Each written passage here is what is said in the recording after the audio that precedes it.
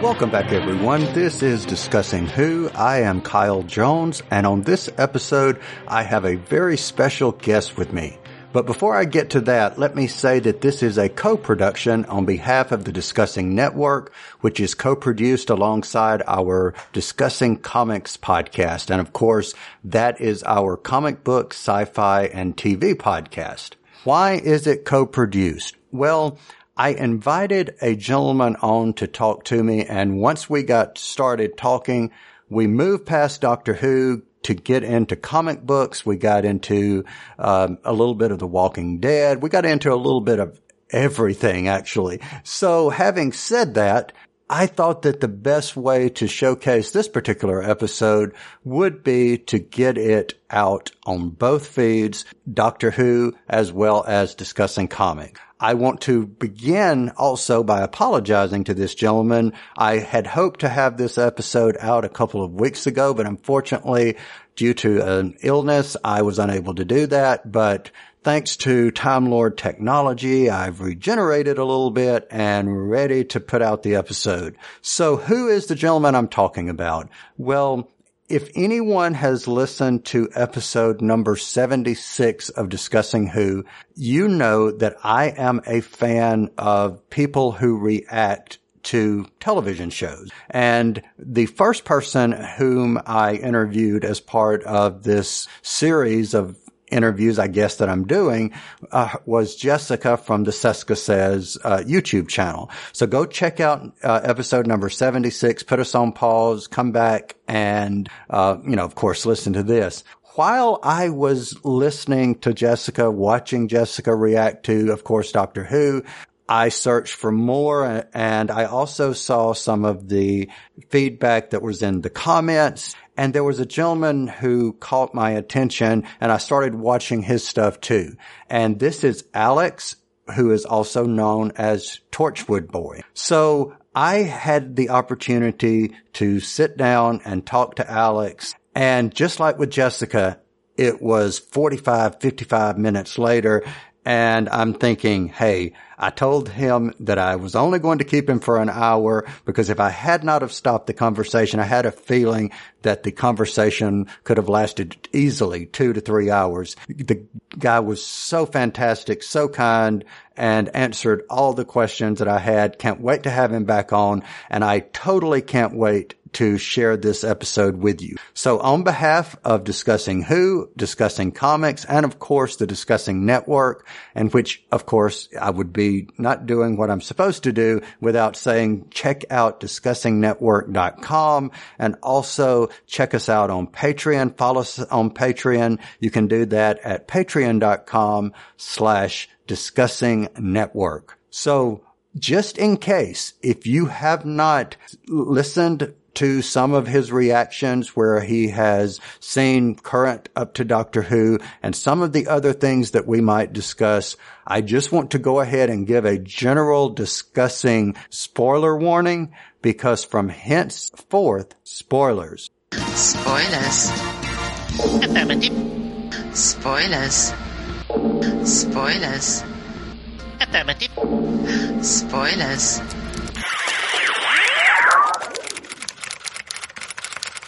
Welcome back, everyone.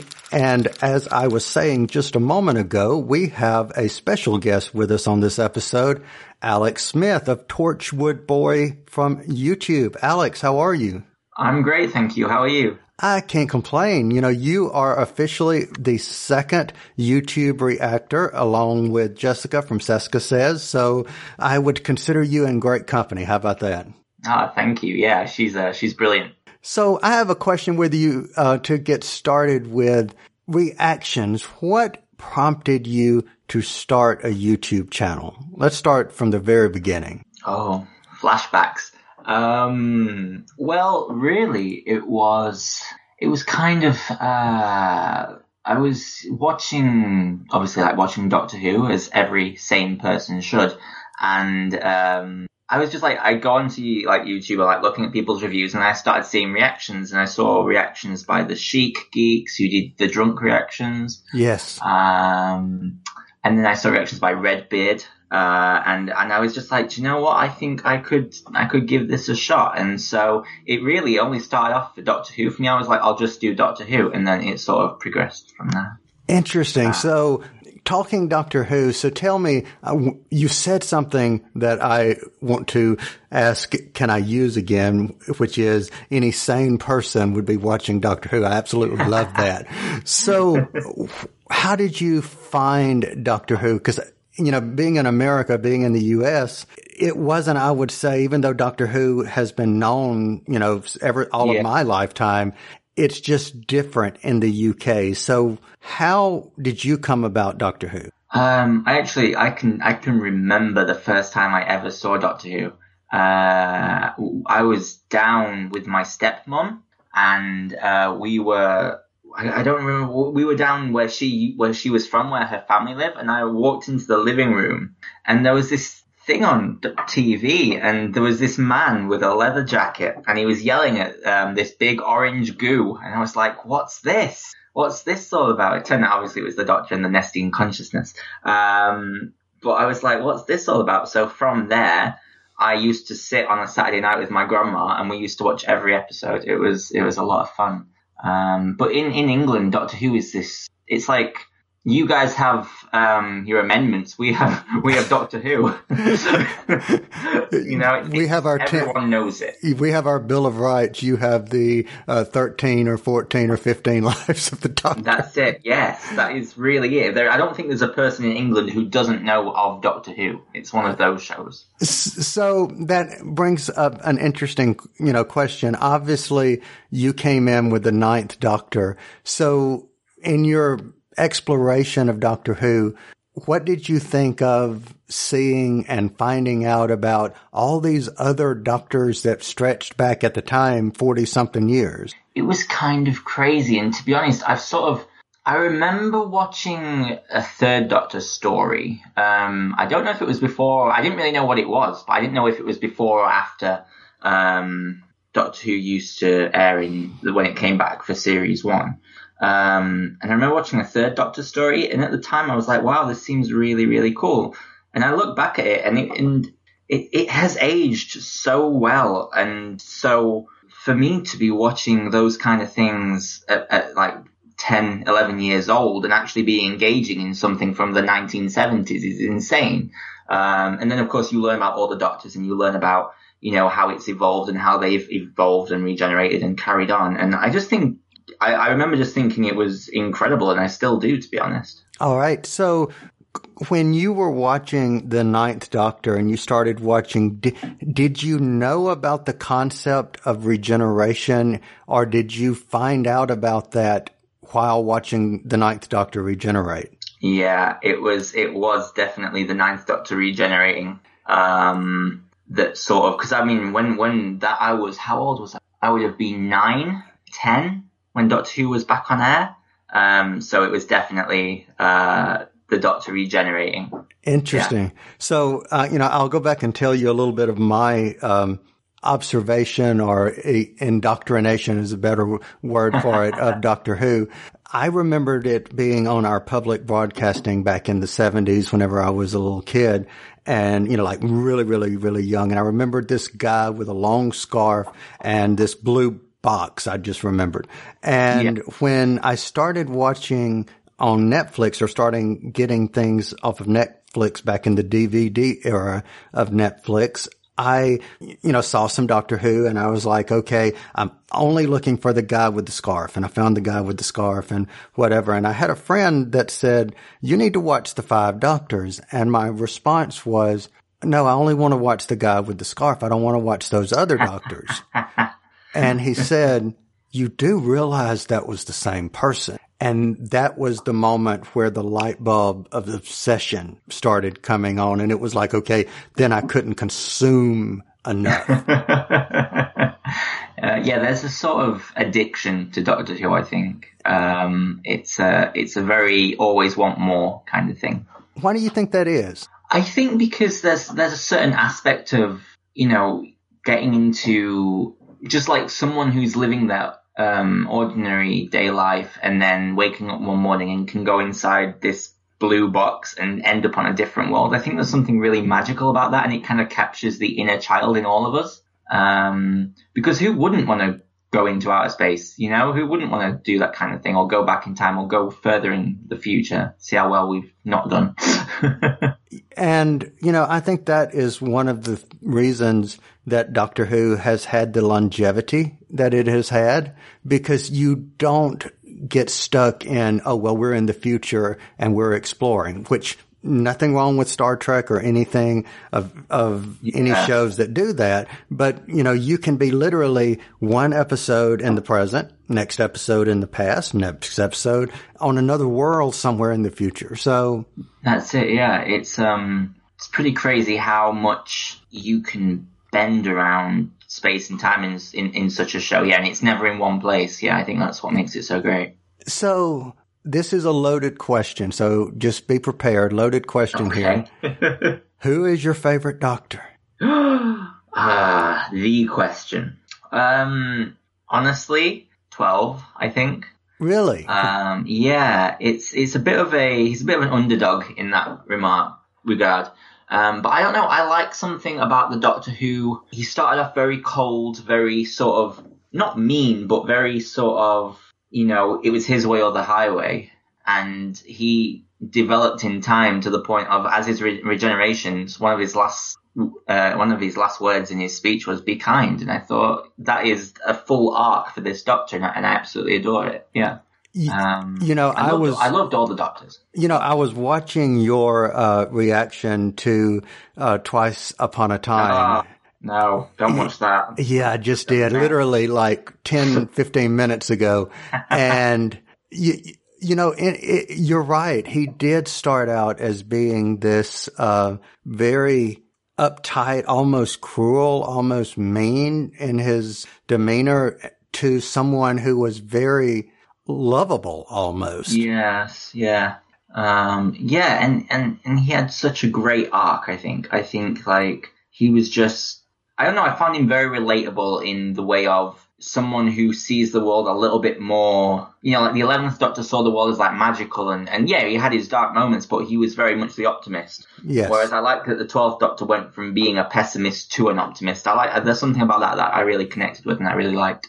Why do you think there was such a drastic arc change in personality, going from the optimist, magical 11th Doctor to this pessimistic and very reserved, uptight almost 12th Doctor? I think it had a lot to do with a line in Day of the Doctor, which is where the Doctor says it's time to grow up.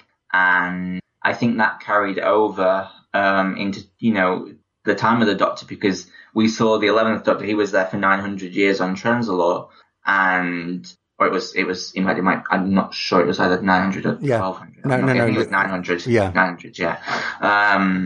He spent 900 years on Trenzalore, and even at the very end of his life, he was still fun and happy and excitable. Yes, he'd lost his memories and such, but he was still very much the Doctor.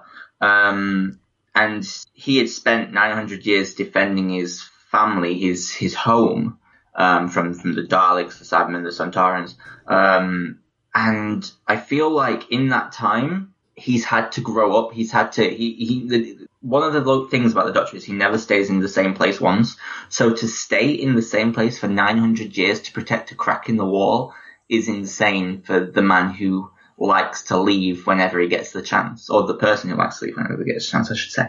And so when he regenerated into the 12th Doctor, I view it as him finally going, okay, now it's time to grow up, now it's time to be serious. And then as he's gone on as the 12th Doctor, I feel like he's like, maybe I've been too serious and maybe I need to start, he's learned to love again and to enjoy life again, after what happened on Trenzalore. That's how I view it anyway. Yeah, good.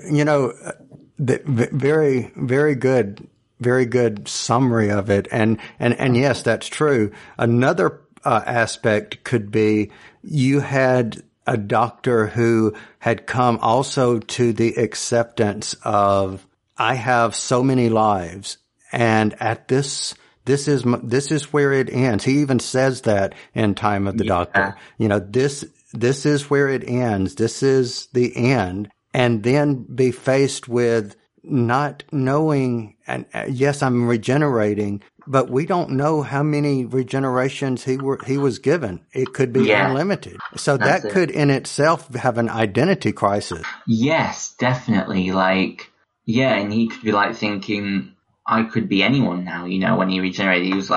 He was thinking I could be anyone or anything. And so he became this grumpy old man. You know, I read an article recently, and I wish I could tell you where I had seen it, and if I find it, I'll message it to you. But it was comparing the arc of the 6th Doctor and the arc of the 12th Doctor, and the comparison was, with the 12th Doctor, they got it right. Yes, yeah. I feel like the 6th Doctor was very much, I don't know how to describe what they did, but I don't feel like in the times that's the Doctor they needed. You know, they needed a Doctor who was maybe a little bit more eccentric, because the 5th, while kind, wasn't exactly the most eccentric person. Whereas I feel like the 6th Doctor with his rainbow coat could have been, but he was very much grounded and kind of mean almost. Right. And, you know, I think if Colin Baker would have gotten the look that he wished that he would have gotten, being almost really kind of dressed the way Eccleston was dressed, I think that would have fit his character a lot more. But I do agree that Doctor Who with him went a different route and may not have been exactly what you said. He wasn't the Doctor we needed at that time. Yes, that's it, yeah. I feel like the times needed a Doctor who was maybe a little bit more crazy, because especially after the 5th Doctor's regeneration, which was quite dark, let's be honest, you saw a new person appear, and then suddenly he was quite dark, and while it's cool to see that the effects of perhaps that regeneration have affected his personality going forward, I don't think that's what the audience wanted at the time. Good point. Very good point. So you made a comment just a moment ago that I want to spin off from. You said perhaps he was not the Doctor that we needed at that time. Yes, yeah. Is she the Doctor that we need at this time? She being Jodie Whittaker. And if so, why? I think she is, to be honest, because I think we need to show, in my opinion, I think we need to show that the Doctor doesn't have to be a man to still be the Doctor. We have to show that it's okay. We have to show the next generation, really, that it's okay that a woman can do anything a man can do, you know? And I feel like it's going to show them that you don't have to conform to what your gender says, you know? You don't have to conform to, the one thing that I never understood about the Master was why they changed her name to Missy, but I kind of get it because it works, and, you know, it was a cool disguise as well. I liked that a lot. But I always felt like she should have been called the Master still. So I'm quite happy that they're sticking, it's still the Doctor, obviously, and it's Jodie. And I feel like she'll do a really good job as well. I've seen her in Broadchurch, you know, quite a few other things, Attack the Block and stuff, and she's a really good actress. So I feel like if there's an actress who can tackle it, it's her. Agreed. And, you know, there is just something about her, that I don't know. I hope, here's what I hope happens this, I was going to get to speculation in a moment, but I think this is appropriate time to say it, and I'll get you to respond. Here's what I hope happens in this next series. I hope we don't see returning villains. I hope all the villains are new. I hope we don't have returning companions. I hope we don't have anything that will allow anybody to say, this was a great series because blah, blah came back, or this person came back, or they had this, you know what I'm saying? I want people to say she was fantastic and it was a great series because of her. Yes, definitely. I feel like that's why they're doing it as well. Not only for it to be, a new jumping on point for viewers, but but to also say this is her season, this is her moment. We've had the Daleks every single season. It's okay to let them have a break now, you know? Yes, agreed. And we've just seen the Cybermen, you know, so Yes. we don't need to be revisited again with the Cybermen. So let me ask you this real quick. You mentioned Missy and the name of the mistress. I'll give you a quick story. I showed someone that was on up in years, I'll put it that way, and much older than me, and I was showing the scene where trying to explain that Missy and the Master was the same person. And maybe this is why they called her Missy. I said, well, see, he was the Master and she's the mistress. And the person said, oh, she's his mistress, thinking, Yes, like like that being, so maybe they did that to shy away from name confusion, maybe. Possibly, yeah, possibly. For me, I feel like it would have been fine calling her the Master. It's not like anything big, it didn't bother me because I think she's an absolutely incredible character, and I think Michelle Gomez portrayed the Master in a way that not even John Sim could have done. But I mean, harking back, I feel like there are others, especially one who, sort of made the Master his own. But, I feel like Michelle Gomez did such a great job as the Master. She was excellent. Do you think we've seen the last of Missy? That is always the question. For me, I don't know, because she was so good in the part. She rivaled Roger Delgado in the part as the Master, I feel. And John Sim was so good in the part. Lots of the actors for the Master have been really good, but I feel like if they do come back, there'll be a different actor portraying them. So I think it'll be interesting to see. Yeah, I agree. I would love, Missy, I fell in love with Missy, and I would give anything to see Missy back. But, definitely, yes. But yeah. I never say never, because if you would have told me a year ago that we would have seen, any chance of John Sim coming back, I would have said, oh, no way. We've seen the last of him. Yeah. But we know that wasn't true. So, who is your favorite companion? Donna. Oh, cool. I love Donna Noble. So tell me why. Yeah.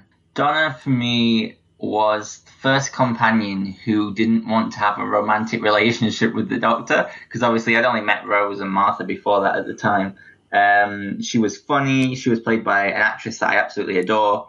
And she was just absolutely fantastic. And to quote the Doctor, I feel like that was a real golden era of Doctor Who with David and Catherine as the TARDIS duo. I feel like we got some of the best stories. Midnight, Silence in the Library. It was truly phenomenal. And I feel like after The Unicorn and the Wasp, there's a really solid run of episodes that I don't think I feel like it was unparalleled till series 9 at least. Oh, I agree. And, my two series that I would consider out of, what people call New Who my favorite series would have to be series 4 and series 10. There was just something to me about Bill Potts that was just so refreshing. Yeah. I think the good thing about series 10, which I don't think I've ever been able to say about a series before, is that there wasn't a bad episode. So what would you consider the baddest episode that you've seen in New Who? Oh, man. Okay, so I've got 3, and all of them have their merits, I feel, but Sleep No More, because it had a great premise, but the execution was poor. Then there was, my mind's just gone completely blank. Then there was The Rings of Akatan. Okay. That was a really mediocre story in my mind, but with an incredible speech at the end. And of course, the one, The Only Love and Monsters. That one, I remember laughing as a kid. I loved that episode as a kid. I thought it was really funny. When they were chasing the monster with the bucket, I still adore that sequence to this day, actually. But I feel like for me, the bucket chasing it. It's like a really small scene where the Doctor like stops in the middle of the hallway. He's like, "Oh, hello," and the speech actually save it. So I'm going to say Sleep No More because I just feel like the Premai was great, but the execution was poor. All right. So it's interesting that you said that because what we're currently doing on this show is we're going back before Series 11 starts, and we started in January with Series 1, and we're right now right before the 2-part finale of Series 2. And the last 2 episodes that we've done have been the episode Sleep No More. I mean, excuse me, Love and Monsters and Fear Her. Love and Monsters, it was weird. I went into it thinking, okay, I'm going to hate this episode. And it wasn't as bad as I remembered it, but Fear Her, I had a top 5 of things that I liked in the episode, and they were the Doctor, the TARDIS, Rose, the opening credits, and the closing credit. I just, Fear Her to me was so, it was just boring. Really? You weren't that much of a... Didn't enjoy it that much? I don't know why, but what was funny was whenever I was giving it a rating, I was going to give it a 1, and then I said, no, if I had to compare it to Sleep No More, I would give it a 5, so I gave it a 2. Yeah, that's it. I mean, like, Fear Her, for me, I liked it because I liked once again, I like the premise. Yes, the execution failed, but there's something so creepy to me. And it wasn't when I was a kid and I was rewatching it like not too long ago, and it still creeped me out. There's something so creepy about, I feel like, the imagination, which is something Anthony Hopkins once said. Not Anthony Hopkins, no, that's an actor. My mind's gone, I can't think of his name. So there's someone will yell at me in the comment section who I meant. Alfred Hitchcock, there we go. Yeah. Okay. And he was like, the imagination is so much worse than what anything can be put on camera. And so I loved the moment where you saw the shadow from the drawing of Chloe's dad coming towards the stair, and it freaks me out to this day. I get freaked out. So I had to give it a little bit more credit than what I know a lot of people give it, because there's something about that scene that really just gives me the chills, and I don't know, it just really creeps me out. You know, interesting that you said that, because, and I'm not trying to date your age or, you know, and put you in an age category, but you said yourself that when you were, you know, first starting to watch it, you were like, you know, 10, 11, 12 years old, right? Yeah, definitely. You know, it's interesting that the people who have rated it higher were, when it originally aired, either, you know, the age you were or in their early teens or mid-teens, but it didn't have an appreciation as much from older people than it did. And I think it's because we become, as we get older, a little bit more jaded, and your imagination is so much more in tune when you're younger, perhaps. Oh, definitely. 100%. But I find it's crazy that was 13 years ago and I'm still talking about it now. You know, it's like 13 years ago I started watching Doctor Who, and now I'm here still talking about Doctor Who. That shows that the show has had so much longevity, and I think it's brilliant. Well, imagine with Peter Capaldi, you are a child writing in to your favorite TV show saying, hey, I'm such a fan.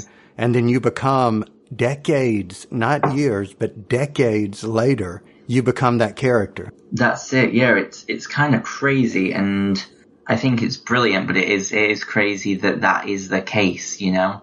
But I feel like with Doctor Who in general, there's a sort of openness, and especially now with Jodie taking on, there's like, anyone can play this part. You just have to believe. And I think that's what's great about Doctor Who. It gets you to believe in something that's perhaps a little bit crazy and a little bit silly, but all in all, it really does inspire so many people. I wouldn't be doing YouTube if it wasn't for Doctor Who. So you have to sort of give it that credit. And I would not be doing podcasting if it were not for Doctor Who. So a credit, double credit. Definitely. So before we move on from Doctor Who, because I've got some other topics that I want to talk to you about, I have a question about one of the reactions to Series 10 that you did. And it is at the very end of the Dr. Falls, there is basic you video because you are speechless. And literally there is about a 10 or 15 second time span before you speak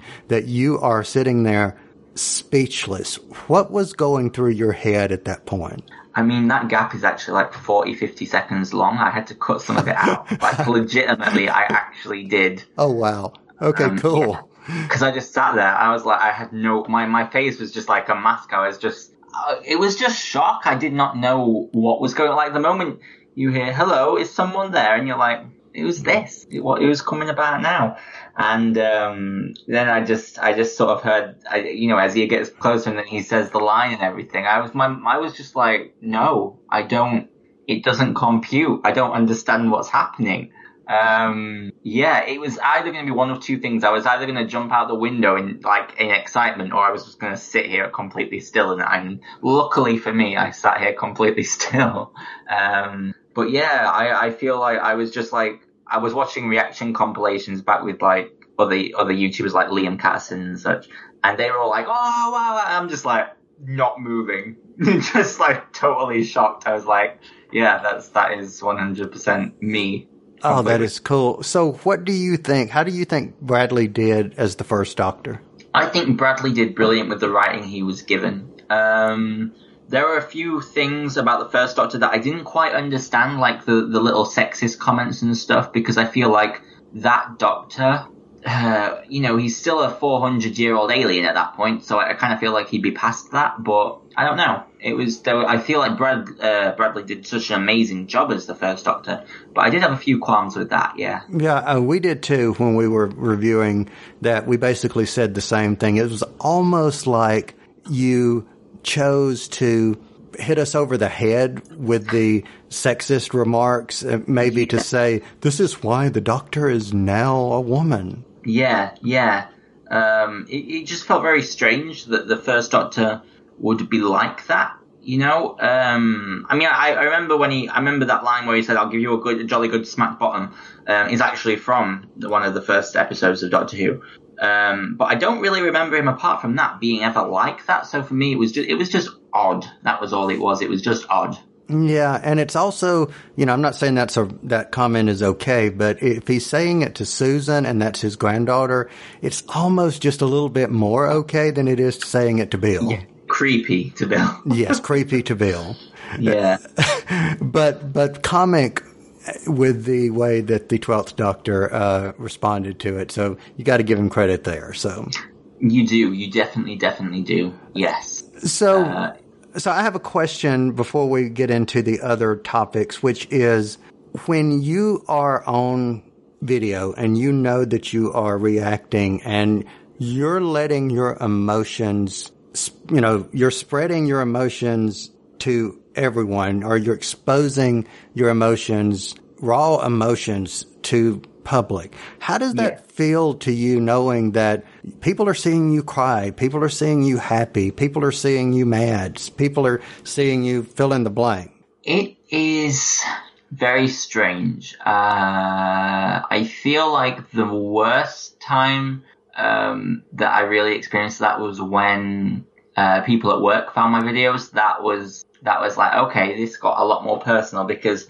the thing about me now is that when I'm watching a TV show, on my own, even in a room without filming or anything, I'll just be like, what are you doing? And then I'll be like, oh, I'm reacting. I'm actually just doing it. I'm speaking naturally now out, because I've gotten so used to the idea of someone watching me constantly that I always have to verbalize what I'm thinking.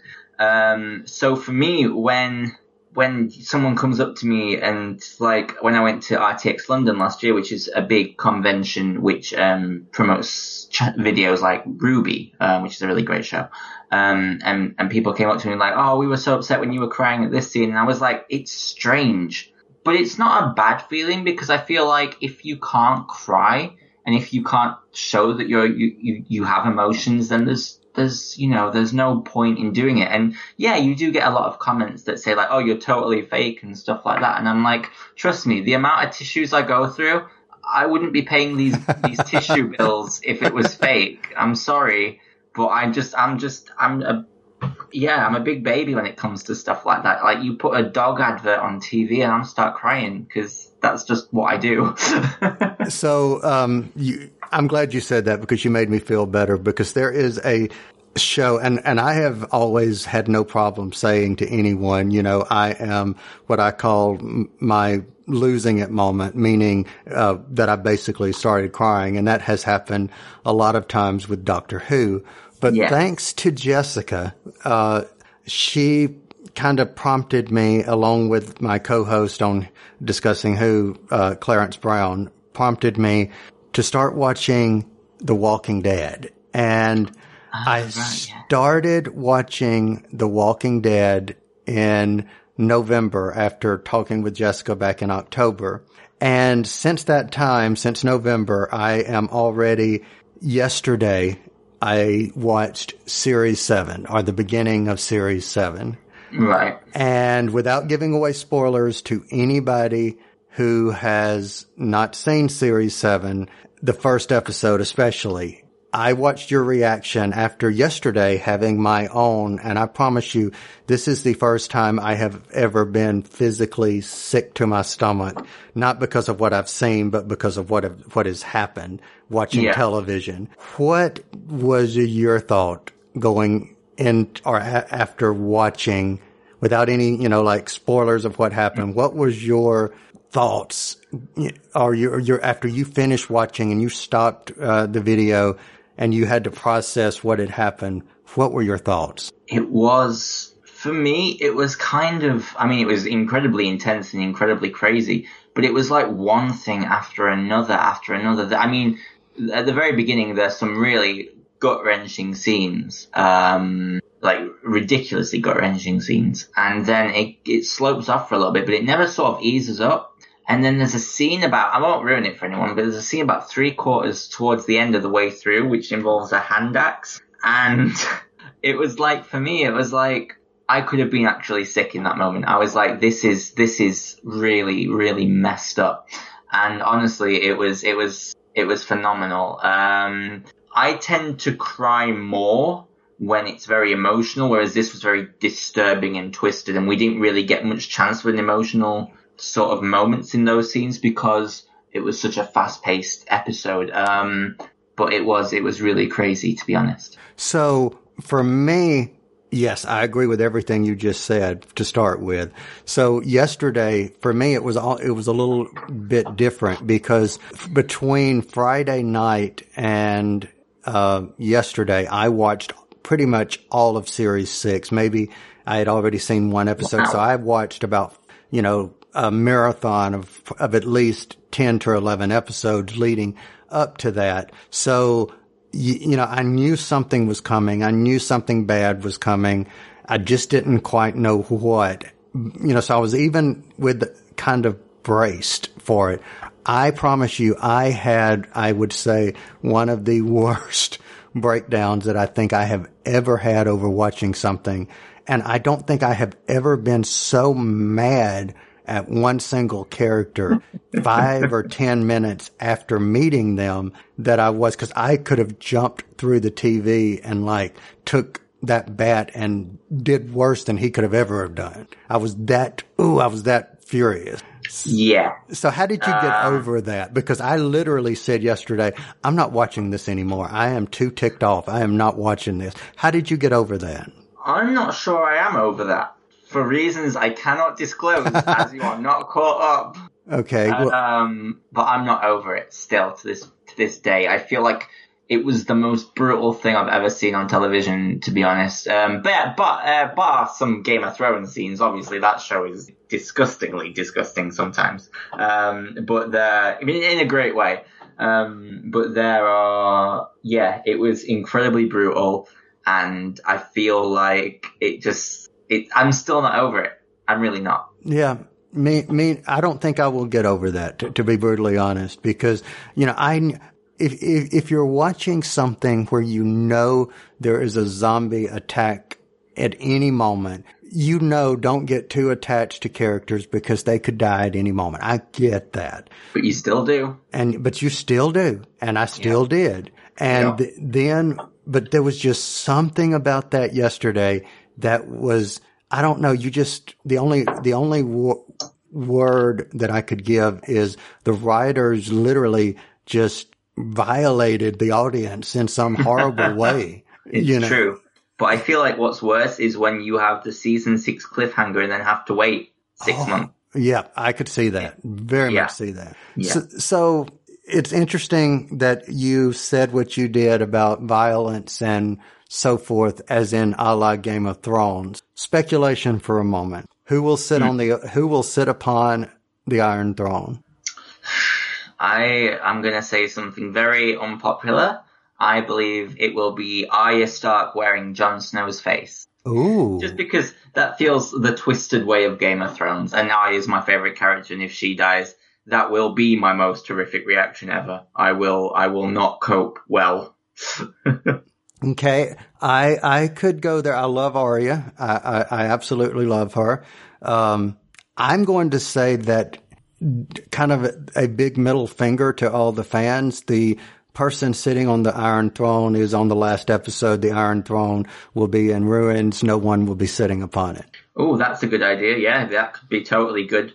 Because then it would be totally like you've spent your entire series building up to this moment that never happens. Yes. So, yeah. I suppose it's, right now we've got more pressing concerns with the wall and things near around the wall. So. Yeah, and what do you think about their decision to pretty much take that last series and make us wait a whole year to see it? Honestly, I'm not too upset because I know when it comes back, it's going to be absolutely phenomenal. I know that this show actually cannot let us down now. I don't feel like it can. I feel like it's been done in such a way that I feel like season 7 for me it had quite a lack of death. I know that sounds strange for a show, but when you come to expect so much death, it had quite a lack of it. We did get some great character deaths, but it wasn't what we're used to. So I feel like season 8 is going to be the bloodbath that we all deserve. Oh, yes. Yes. I mean, if this is the end, then yes, there's going to be a lot of ends. So what would you consider your favorite moment so far in Game of Thrones? I mean, there are so many. Most of them are with Arya because, like I say, she is my spirit animal. But I feel, which is kind of weird to have a murderous psychopath as a spirit animal. But, I feel like my favorite scene is definitely probably the first episode of season 7 with the moment at the end with the Walder Frey and his children. So, cause that went really well for him. So yes. Okay. So my favorite moment that I would have to say would be at the part where, again, with Arya, where she is put on trial by her family, and how that trial with her family played out was one of my, oh yes, moments. Yes, that was a pretty cool moment, especially the little smile when the tables are turned and she gives the little smile that says, yeah, you didn't think that was going to how it went, but it did go that way. I was incredibly worried in that entire sequence, I have to be honest. Yes, because I was thinking sister was getting a little power hungry herself, and I was very worried. So yes, I agree with you there. Yeah. So I have a question, switching genres a bit into the world of comic books. With the Inhumans, I noticed that there were only 3 of the 8 reactions, to the episodes. Question: How did you like Inhumans overall? I don't know how it ended because I gave up on it. Which is not something I do with many shows, I'll be honest. I don't usually give up. Well, I will tell you this. I watched it and it was painful to just watch. It really was. I couldn't do it. Yeah, I don't blame you. Imagine taking a movie that was 2 hours and making it into a 10-hour, yeah, that's pretty much, in my opinion, what they did. And it just wasn't good. So where do you think they went wrong with Inhumans? They made it. Ooh, good one. I feel like we all have to look at the same thing that went wrong with Iron Fist, and it was the same director. They rushed it through. They hired a good cast, but failed to sort of deliver on what should have been a really excellent premise. The costumes looked ridiculous. And honestly, I don't think there is anything harder than having a leading man who can't speak. Agreed. I feel like that was such a disadvantage for the audience because we don't know what he's thinking. We don't know what he's feeling. And especially that actor, he always used to look angry all the time. And it was like, I could understand why you're angry. You can't speak without killing people, but still, it's, it was just a really weird program. There were some good things, but the negative things vastly outweighed them. Well, you had also, you had, the guy that played Ramsay Bolton as Maximus, and it still didn't work. No.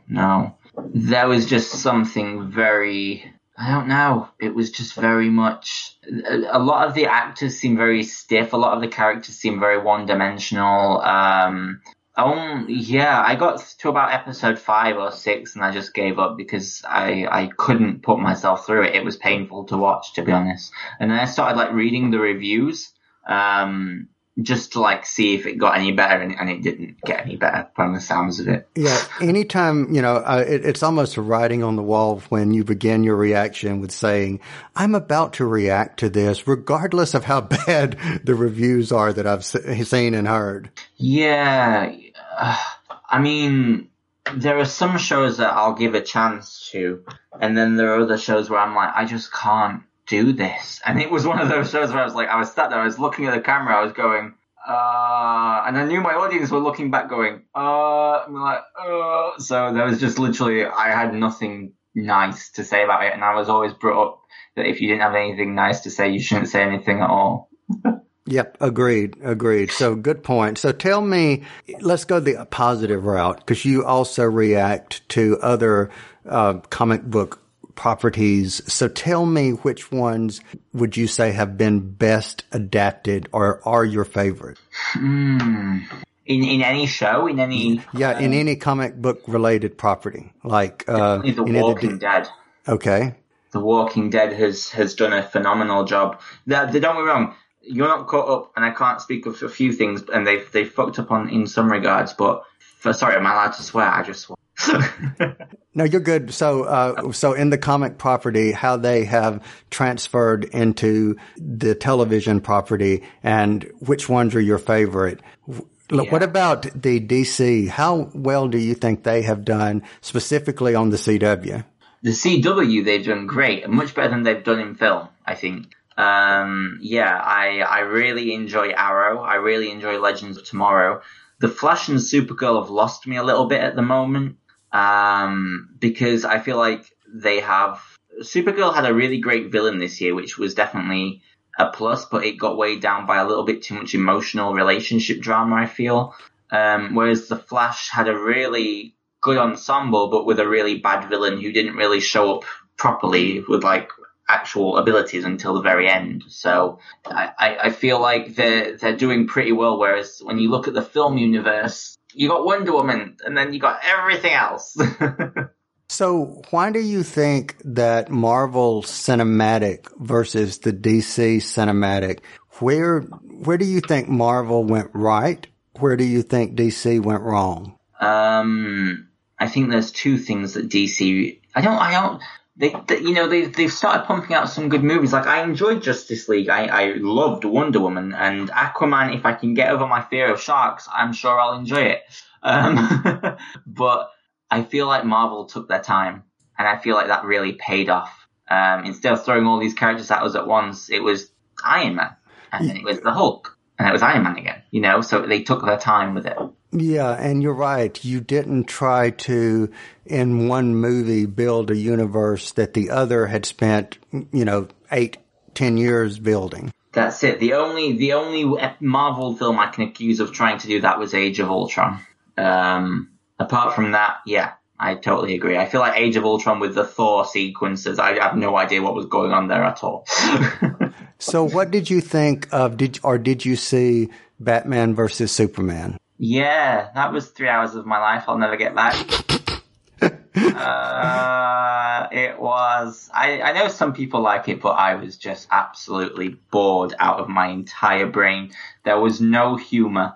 There was no, even in films that don't have humor but have action, it was just CGI madness until, weirdly enough, Gal Gadot shows up and it's like, yeah, she's amazing. She's a really good actress, which I think surprised a lot of people.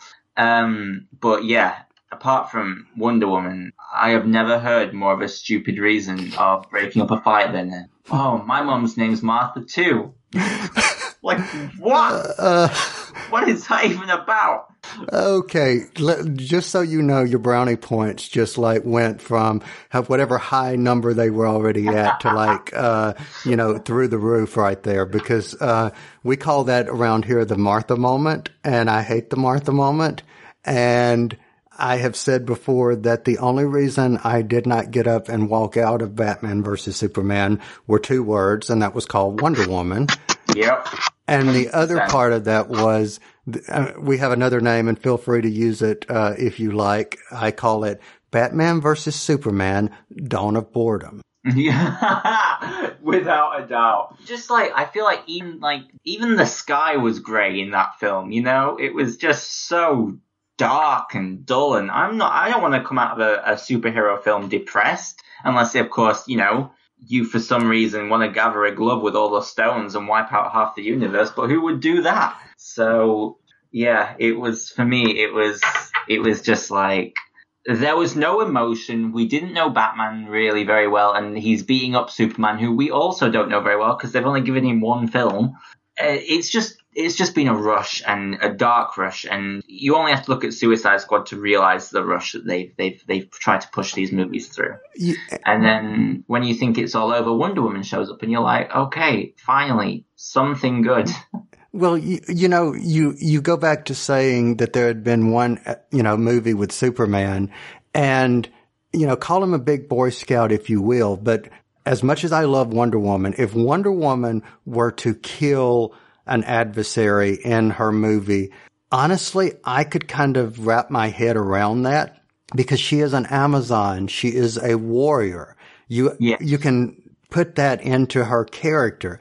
Whereas Superman, that's kind of the ideal that you're supposed to live up to, and you have Superman killing somebody. Yeah.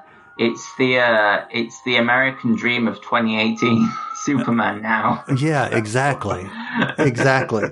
So, what other show that I have not mentioned is a personal favorite of yours when it comes to reaction? Oh, wow. Well, Ruby, by Rooster Teeth. That's a really great show. If you like a show that starts off really funny and then gets really dark and emotional. Other shows, Wynonna Earp is fantastic. That's a really, really good show, Wynonna Earp. I'm trying to think what else. Agents of S.H.I.E.L.D. Now that is a show. That is a magnificent show. There are so many, The Hundreds. Yeah, pretty much everything I'm reacting to right now, to be honest. Cool. Yeah, it's just so much goodness. So if you were to tell me, just in a nutshell, Wynonna Earp is something, I know it was a comic and all of that, but just in a nutshell, what is Wynonna Earp? Wynonna Earp is the story of a girl who has been away from her home for a very long time, and she returns to find out that she is the heir of Wyatt Earp, and she has to basically use this magical weapon, this gun, that can kill demons, and she basically has to kill, I think it's like 100 demons that live within the town called Purgatory. And it's a really great, really diverse show with a very strong female lead. And I know a lot of people say, oh, she's a strong female lead, and they're like, oh yeah, she's like a woman acting like a dude. That's not it at all. She's a woman acting like a woman who's going to kick your ass. and it's just a really great, really funny show, and yeah, it's just fantastic. Good deal. Good deal. Yeah. All right. Well, I told you that we would take about an hour of your time, and it is approaching the top of the hour. So, Alex, if there were a way that you would like to let people know how to find out more about the Torchwood Boy channel, or actually, you know what? I have one more question that before I do that, which is, what has been or being a part of your channel, what has been the best experience and what has your channel taught you? I have the best thing my channel's ever done for me is given me so many friends from such a brilliant, beautiful community. Jess, Liam, Brianna, Anthony, so many people that I could name. Simon, Joey, Avalon, Lauren. I could name so many different people, who have really come into my life. But I feel like my best experience was definitely at RTX London, where I finally got to meet some of the people who watch my videos, and just hearing that, you know, I can really cheer them up and stuff. It was really great. And I think if I've taken anything away from being on the internet, it's that the vocal minority are always much louder than the majority of happy people.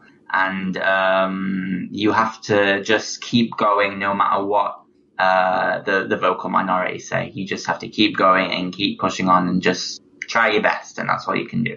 Cool beans. All right. So back to my question that I said just a moment ago. If people were wanting to find out more about your channel, how could they do that? You can find me on YouTube as Torchwood Boy. You can find me on Twitter as my friend Alex015, on Instagram as Torchwood Boy. And yeah, I do links to like YouTube videos on there. On Twitter is the main place I sort of promote YouTube. And yeah, you can just find me. We're currently reacting to 10 shows a week at the moment. It's going to drop down because I've had to cancel a couple, due to some issues. But, apart from that, yeah, I'm always on YouTube nearly every day. So come check us out. All right. Good deal. And we will also put a link to your site on our website. And thank you. You can also, anyone listening, find all of those links on our show notes and the podcast show notes. So for anyone listening, we appreciate your time, and be sure to subscribe to Alex on YouTube, and also be sure to check out the Discussing Network on YouTube and subscribe there as well. So Alex, again, thank you for your time. We appreciate having you on, and we hope to have you on again soon.